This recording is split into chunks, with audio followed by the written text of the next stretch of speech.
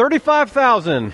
That is the number to remember. 35,000 is the best scientific estimate that we have for the number of decisions that you make every day. 35,000. Think about that. See what I did there? Gave you a choice to make. You don't have to think about it. If you're awake 16 hours a day, that means you make a decision 1.6 times every second. Researchers at Cornell University estimate that you make 226.7 decisions each day on food alone. Now let that sink in. We are so rich as a culture that we have literally hundreds of decisions to make every day on what we're going to eat. Taco Bell or Go-Yo's, McDonald's or Spangles, cereal or oatmeal, scrambled eggs or poached eggs, pancakes or waffles, sausage or bacon, which that's not even really a choice, right? The only way to eat sausage is throw it away and get some bacon. You know what I'm saying? Like that's only, but that's just breakfast. You know, we haven't even talked about second breakfast or snack or lunch or any other decisions of food that you're going to have to eat. You add all that up, 226.7 times you're going to think about food. I've been places in the world where they have one choice all day. It's rice or nothing. I'm not saying that to be critical of you. I'm just pointing out that as your level of income increases, so does the number of decisions that you have to make. Think about how many choices you have when it comes to clothes, what you're going to wear this morning, how many shoes you have, how many watches you have, how many different headbands you have. There was an article recently written about how super influential people, like the smartest people in the world, they don't want to stress themselves about what they're going to wear, so they wear the same thing every single day. They say they don't want to occupy their brain power. It consumes calories to make decisions, so they're just going to wear the same thing. So, for example, Mark Zuckerberg wears a gray T-shirt and blue jeans every day. Steve Jobs became famous for wearing a black turtleneck, blue jeans, and New Balance sneakers every single day. Simon Cowell, you've seen him. What's he wear? White T-shirt and jeans every single day, not going to mix it up. It's also worth pointing out that every decision you make carries with it certain consequences. Consequences that can be good or bad. Like it's good to eat. Sometimes what you eat, though, is bad for you. It's good to wear the same thing every day, like a uniform, but it's bad if you don't wash that mug, at least once, so you don't want to smell and whatnot. So here's why I bring all that up. Because what we're trying to do over these couple of weeks together is learn how to keep the change. Don't know how many of you have ever started something and weren't able to complete it, or set a goal and you never achieved it, and you wanted to do something and you just weren't able to do it. But the Bible has some helpful strategies in how you can complete those things, how you can see things through to the end, how you can complete the change. So for our conversation today, what I thought would be helpful for us to understand are the strategies that we employ to make one of those 35,000 decisions that you have to make every day. Subconsciously, science has shown that you'll use one of 6 strategies in order to make a decision. Neuroscientists have pointed this out. You might want to write some of these down. The first strategy that you use to make a decision is impulsiveness. Impulsiveness. Leveraging the first thing that comes to mind, the first option that you're given, you just take that one. That's called impulsiveness. It's what happens at the grocery store and the reason that there's candy at the checkout line. Because if you're impulsive, you're going to buy it. Ironically, impulsiveness is the same reason Laura doesn't send me to the grocery store alone. I tend to be a bit impetuous. Just a couple weeks ago, we went to Sam's Club to get our dog some bones to chew. She's a Great Dane, so she either chews the bones or our entire house. That is the complex dog decisions that she has to make every day. But Laura and I were really trying to stick to a grocery budget this year. And so she says, when I go to get the bones, she says, get only dog bones. Remember the budget. I said, babe, I got this. I know. Dog bones only. I'm on it. I'm the one that came up with the budget. She said, I'm going to go over here and get gas. Sam's Club's got cheaper gas. You get dog bones, and that is it. So I said, check. 10-4. I'm on it. Go into Sam's Club. Little old lady has some free samples, and she's like, "You want some free samples, sir?" I was like, "Don't talk to me. Got dog bones. And that is it." So I leave Sam's Club, rather proud, carrying the dog bones and a 5-pound jar of peanut butter M&Ms. And she's like, "What are you doing?" I was like, "I don't know. I blacked out on the way to the register. It was I can't help myself. Don't send me alone anymore." And that's impulsiveness. Strategy number 2 to employ is compliance.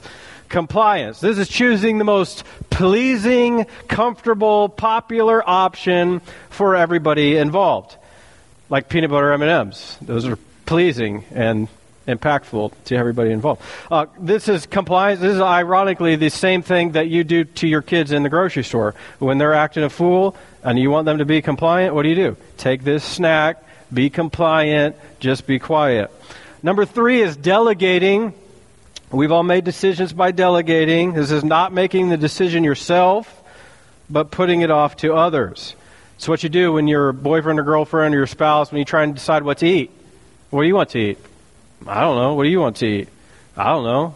I'll eat whatever you want to eat. No, you won't. Don't lie. You have something in mind, but you don't want to make the decision. I've decided that you should decide. That's delegation. It's also eerily similar to number 4, which is avoidance or deflection. Avoidance or deflection. This is ignoring the decisions in an effort to avoid responsibility for their impact. I don't want to decide what to eat and then have you not like it. So I don't want to do that. I don't want to pick the movie and have it be dumb.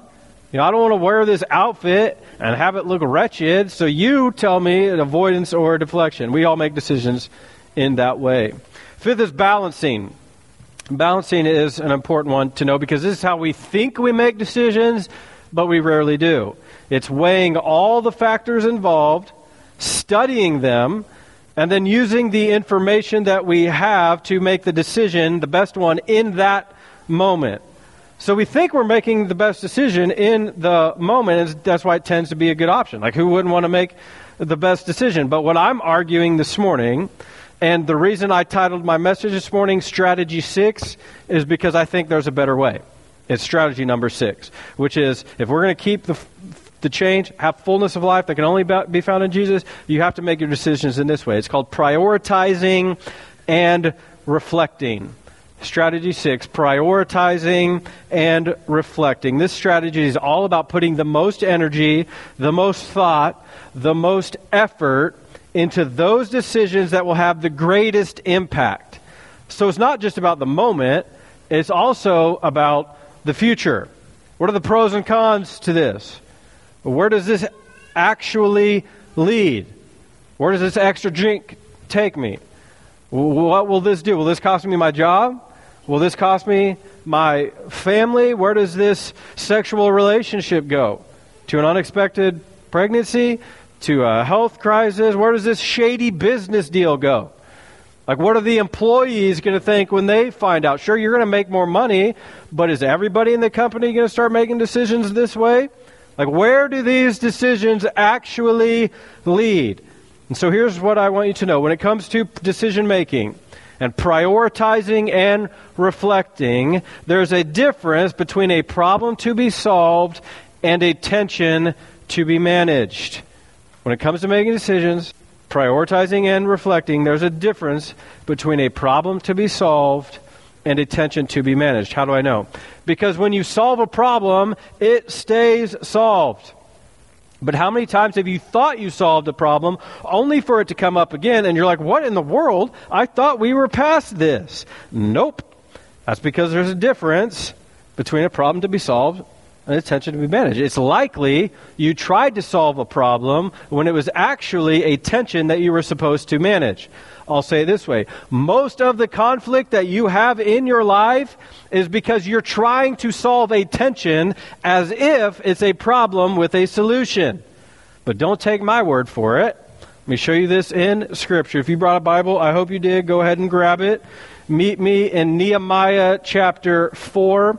If you don't own a Bible, flat out just grab one on the way out there at Connection Corner. We got some for you. That's our gift. While you're getting there, let me quickly catch us all up. Last week, we talked about a universal scientific principle at work in your life called the law of diminishing returns. In short, what you put in does not match the return that you get. Like you put in all of this effort and the return that you see does not match up to that. And we feel discouraged by that. And so we give up. But we're not looking at it the right way because you got to see where you came from compared to where you are now. Look things at the totality in a whole. But we took Nehemiah as a case study on this point. We tried to learn how do we beat this law of diminishing returns. We found that if we'll seek God faithfully and we'll define our desired future clearly, and if we'll make a plan carefully and bring some people alongside us and inspire them passionately, then we can 100%, the place that leads to is positive change. And you'll likely be able to keep the change. I told you how what's next, it's always going to look more interesting than what's now. And so you need to get focused about the now. Do your next right step. Stay focused. That's what Nehemiah did. Nehemiah was burdened by the fact that his ancestors' hometown, the walls there is destroyed. People were being able to come in and steal things and do all kinds of wicked stuff. And so he set out a plan to do something about it. And he saw that plan all the way through to the end. In the same way, I would argue that most of you have something in your life that you're burdened by. And I challenged you last week to write that out in a sentence. Be very clear about what it is in your life that you're burdened by. And I challenged you. What's some proverbial life wall that you need to start rebuilding? You stressed? You addicted? You a workaholic? You want to be a better husband, better wife, better parent? You want to be a better employee, a better student? You want to help people? What people? How are you going to help them? You want to drill wells? You want to help feed hungry kids? You need to be clear, crystal clear, and you need to make a plan. Now I need to help you strategy 6 that plan. S6 it to completion. Brings us to Nehemiah 4. Let's go. When Sanballat heard that we were rebuilding the wall, he became angry and was greatly incensed. He ridiculed the Jews, and in the presence of his associates and the army of Samaria, he said, "What are those feeble Jews doing?" The word feeble there in the Hebrew, it literally means wilted flower. What are these wilted flowers, those feeble Jews? What are they doing? Will they restore their wall? Will they offer sacrifices? Will they finish in a day? Can they bring the stones back to life from those heaps of rubble, burned as they are? Tobiah the Ammonite, who was at his side, said, "What they are building, even a fox climbing up on it would break down the wall of stones." Burned by the fox joke. Anybody know what a fox says? A ding, ding, ding, ding, ding, ding, ding, ding, ding, ding, ding. Come on, somebody, you know that song. What does a fox say? Nobody got it. All right. So we've got a situation, besides my singing. Nehemiah has a predicament. The walls are down. Opposition has shown up. Hope you realize that when you are living out your calling, you'll always face criticism from people who've given up on theirs. And so opposition comes when you start doing something. That's not coincidence. Your enemy does not want you thinking that this is going to be easy. So when work goes down, opposition comes up.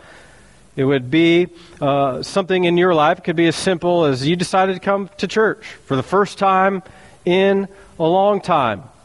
And the whole way there, you got in a fight, you got in an argument, you started cussing on the way to the house of God, kids are yelling, you're yelling, and then when you get here and the greeter comes and smiles and says, "Hey, good morning, we're glad you're here," what do? You lie. "Oh, great morning. We're so happy to be here. Things are great. We love each other, blessed and highly favored. And we're just so happy. Brother, we're so happy to be here." And you lied because you just got done yelling and fighting and arguing, and it's opposition. That's what happens. And it could be you're trying to get out of debt.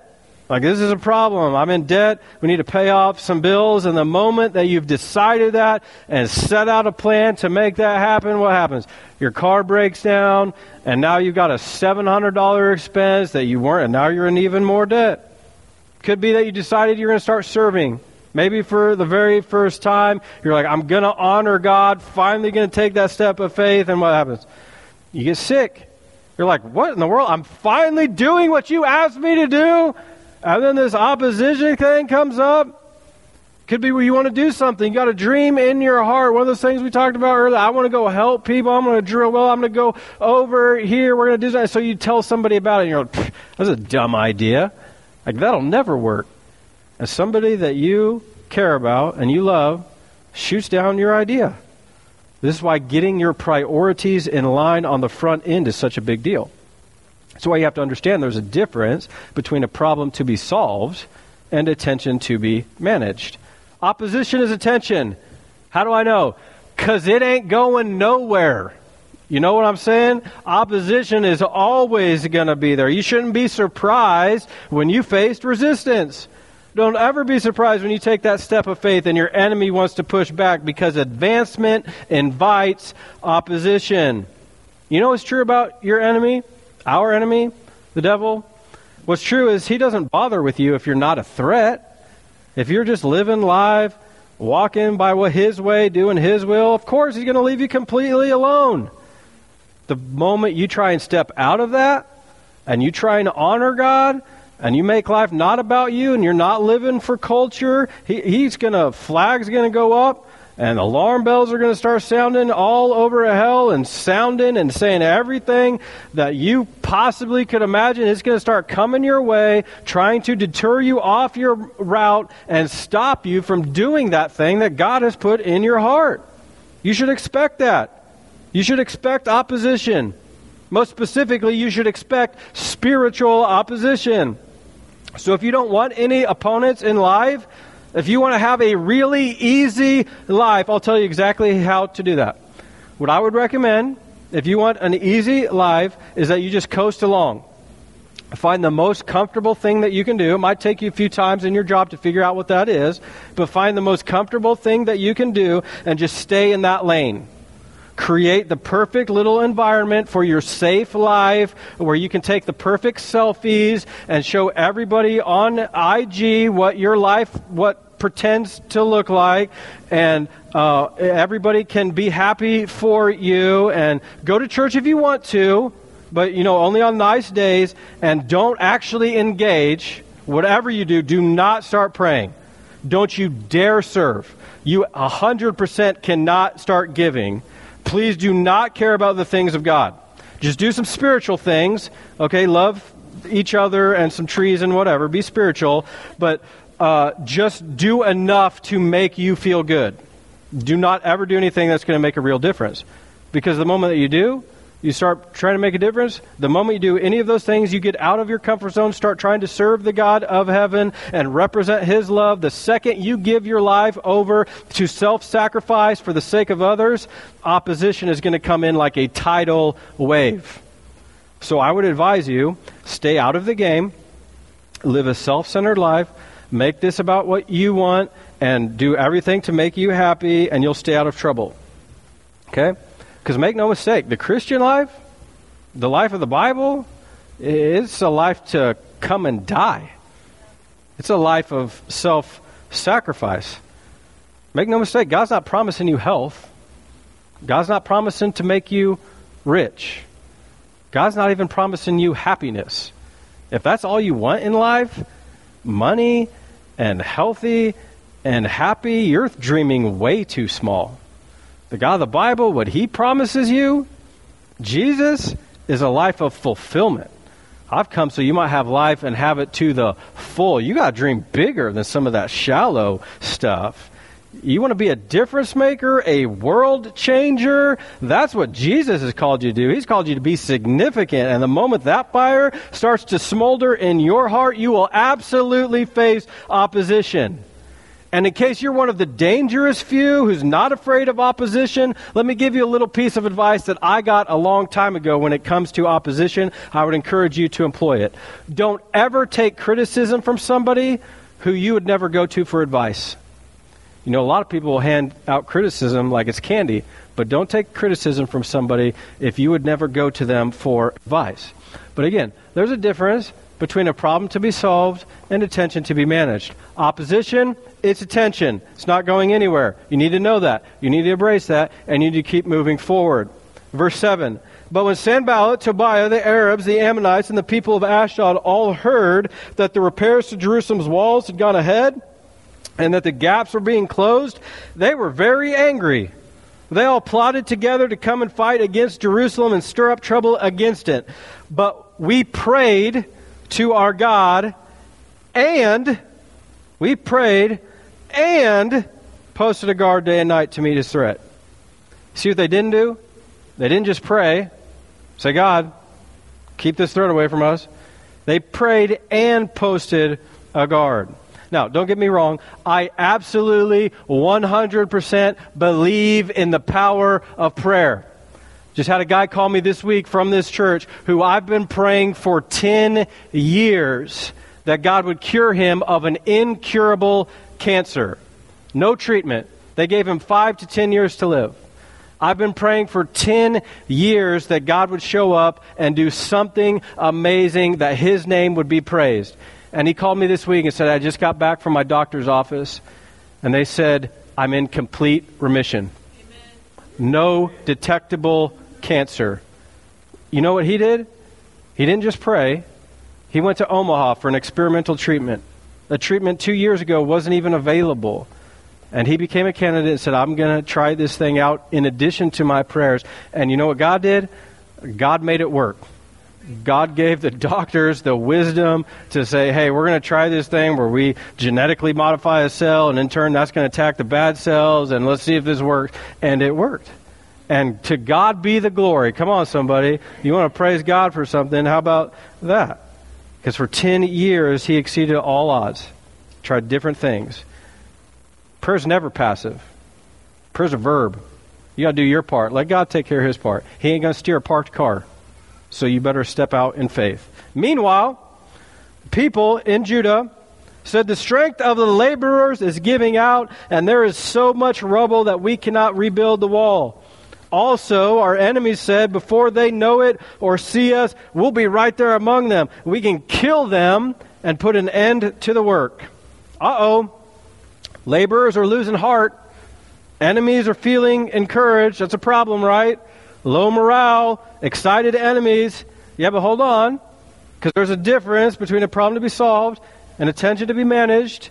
And if you'll strategy 6 this mug and reflect and prioritize, you'll remember what's the real problem. The real problem's the wall.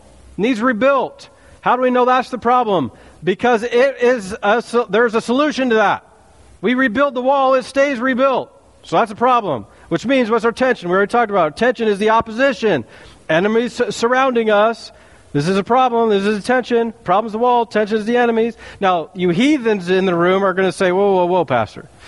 I could solve this problem of the enemies right away. Quick shiv to the liver of Sanballat and Tobiah.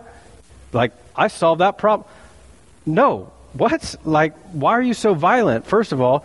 Second of all, that doesn't solve anything, because some other enemy is just going to rise up right away. You know that from your own life. There's always something. This is why strategy 6 is such a big deal, because when you prioritize and reflect, you'll know exactly what to attack. Write that down. Choose what to attack. Not everything needs your attention right away. You got to choose what to attack. How do we know? Because this is what Nehemiah did in chapter 6. When word came to Sanballat, Tobiah, Geshem the Arab, and the rest of our enemies that I had rebuilt the wall and not a gap was left in it, though up to that time I had not set the doors and the gates, Sanballat and Geshem sent me this message. Come, let us meet together in one of the villages on the plain of Ono. But they were scheming to harm me. So I sent messengers to them with this reply. I'm carrying on a great project and cannot go down. Why should the work stop while I leave it and go down to you? What's your great project? You need to know what it is. You're doing something great. God has put it in your heart. He's a plan and a purpose for your life. You've got a great project. Don't leave it for the sake of anybody. 4 times they sent me the same message, and each time I gave them the same answer. So did you see it? And Nehemiah chose what to attack. It wasn't his enemies. It was the completion of the wall. In your life, stop attacking the tensions. Start attacking the problems. See, if you can be honest with yourself, and I'm not pretending with you that you can, but if you could be honest with yourself, then you'd understand that if I don't start attacking problems, then I'm never going to be able to keep the change. Let me say it this way. Hopefully this will help some of you. Any process that doesn't start with God ends with disappointment. Okay? I'll say that again because that was really good. You just did that thing again where you stare at me and it's like, what? Any process that doesn't start with God ends with disappointment. So before we can do anything of any real significance, we have to make sure God is after the same thing that we are. Which I would argue in almost all of your situations and the problems that you have, God wants you to solve those problems. I don't think that's really your issue. I think your issue is you're attacking the wrong thing. It would be like Nehemiah attacking his enemies instead of attacking the wall. So I'll be super practical. Give you some examples. It's around this time of year that people say, my weight is a problem. My number one goal, far and away in America, the number one resolution that people set in the new year is to lose weight. And so people say, I'm going to go to the gym, so the gyms are just slammed. The problem is I need to lose weight. People say I'm overweight is a problem. Wrong. That's not the problem. Sure, it might be a problem, but it's not the problem. The problem is that you work all day. And you just sit around at your desk, and then you choose to snack, and you eat junk processed food, and you drink terrible soda, and you never exercise. And so if you try and attack the weight, you won't ever keep it off, and you won't ever lose it. That's because it's not the actual problem. The problem is your choices. Now, other people will say, the problem is debt. I'm in debt. It's a problem. True. But that's not the actual problem. The problem is you're not content with what you have. The problem, again, is your choices. You're not trusting God to meet your needs. Now, please don't be complacent. Work hard. Get those things that you desire. God's never called you to a life of complacency. He's called you to be content. Attack the real problem. Why can't you be happy with what you have? Others will say the problem's my marriage. The problem's my spouse. The problem's my job. The problem's my boss. You so sure? What happens when you prioritize and reflect? Strategy 6. Nehemiah, what's he teaching us? He's teaching us here, not everything and not everybody needs your attention. Unfortunately, for most of us, the squeaky wheel is what gets the grease. Not for Nehemiah. 4 times, he says. 4 times they sent me a message. I gave him the same answer. And 4 times I've gone to rehab. And 4 times I've been married. And 4 times I interviewed for the job. And 4 times I had to retake that class. And 4 times should tell you your priorities are off. You're doing the same thing. You're expecting different results. You're not attacking the real problem. You're attacking attention. It needs to be managed. Hope you know Jesus had to go through this same conundrum. The difference between a problem to be solved and attention to be managed. Jesus had to do that. What was Jesus' problem? Sin. Sin was disrupting his creation. It says that all things are held together through the power of Jesus. He was involved in creation. Sin starts disrupting that. If you don't know the word sin, the original word, it means to fall short. It means, it's an archery term. It's like shooting at a target, but you missed the target. And that's how God's holy, righteous, perfect law works. When we don't hit that holy, righteous, and pure law, it means we're falling short. It means we sin. Unfortunately, all of us have sinned. For all have sinned and fallen short of the glory of God. And so what's God do? He gives people the 10 Commandments. That was actually to prove to you that you can't actually keep God's righteous, pure, and perfect law. He really only needed 1 commandment. You should have no other gods before me, because all of us fail in that one. And that was the only one he needed. But he gave us 10 to show you that you can't solve it. So what's God's solution to the law problem, to the sin problem? Well, God decides that he's going to become a man himself. And he's going to live that perfect, righteous, and holy life so you don't have to. And he's going to die on a cross because death is the result of sin. The wages of sin is death. You earn death by sinning. So God says, I'm going to become a man. I'm going to live a perfect life so my creation doesn't have to. I'm going to die a death that's meant for them. And in return, I'm going to raise from the dead after 3 days and defeat sin and death once and for all. Nobody's excited about that. Like amen would be a good time for that right there. When I say God's going to defeat sin and death once and for all. Amen. Okay, good. Now that we're on the same page. So he it solves the problem of sin and creates a solution for us to grab a hold of. The only thing that we have to do is, by faith, say, yes, I believe in your solution to this problem. Now, sin is certainly still a tension for us, something that we have to manage every single day. The problem of the punishment of sin, we get to beat that. That's taken away by Jesus. We don't have to worry about that. There is now, therefore, no condemnation for those who are in Christ Jesus. So God's not punishing you for anything when you trust in Jesus. But in Jesus' defeat of sin, he still had tensions to manage, didn't he? Pharisees, there's a tension to manage. He didn't just wipe them off the face of the earth. Peter's walking around chopping dudes' ears off, using profanity about the time that Jesus is about to be crucified. Tension to be managed. Judas stealing money out of the treasury. Tension to be managed. Jesus didn't solve that problem. So Jesus had to manage tensions as much as he had to solve a problem. Same thing is true for you. There's a difference between a problem to be solved and tension to be managed. So let me ask you two questions as we wrap up everything this morning. Question one, is this a problem to be solved or a tension to be managed? Ask yourself that. Am I trying to solve tensions when I need to be solving problems? Is this a problem to be solved or a tension to be managed? Because if you try and solve a tension, you're going to create more problems for yourself. And many of us are doing that. Again, what's the difference? A problem has a solution. A tension you have to manage over and over and over and over. Secondly, when it comes to priorities, when it comes to prioritizing and reflecting, strategy 6, what's the most important thing right now? Like today. Because you have to choose what to attack. And right now, as a father of 3, what I can tell you is my golf game is horrible. 15 years from now, maybe it'll be better. But I can't attack that right now. And as a father of 3, I can't buy as many shoes as I want. And I can't, I got to choose maybe not at my age to not drink that whole 44-ounce Pepsi and vanilla Coke. Because that stays right in this region for whatever reason. It never goes away. And I can't buy that new truck. And I can't get, what I'm saying?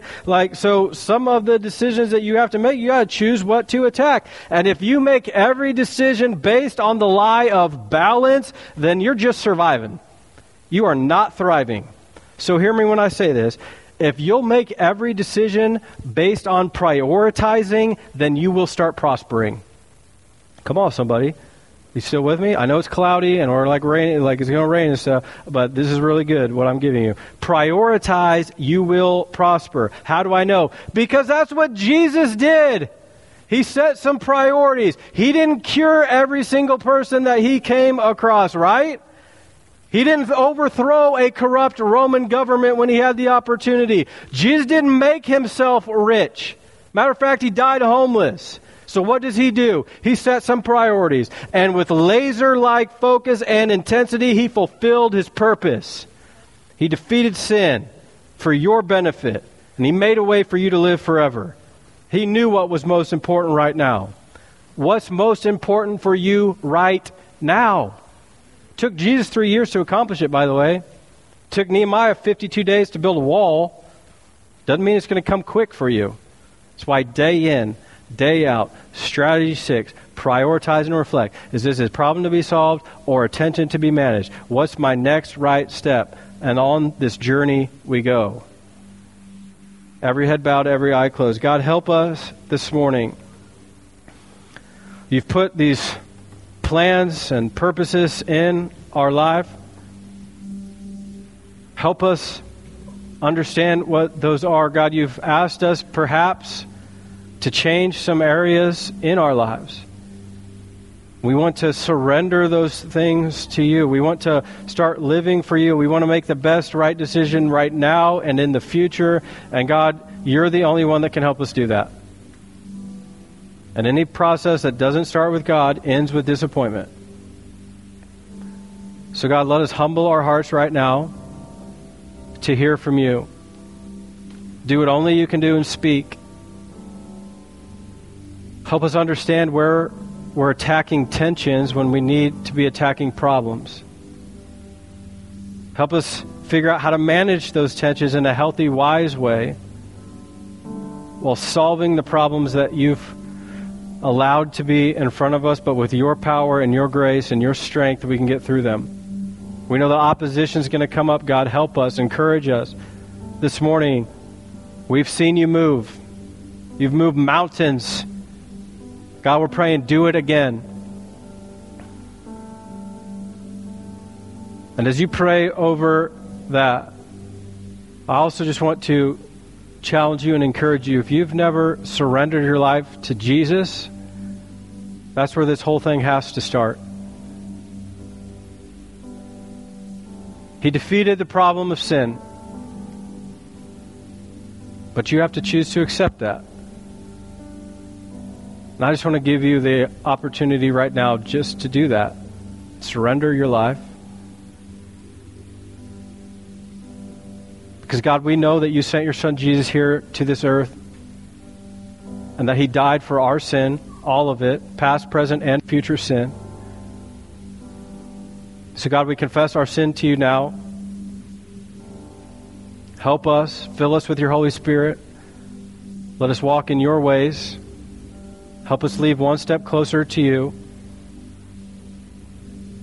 We love you and praise you. We ask all this in Jesus' powerful name. Amen.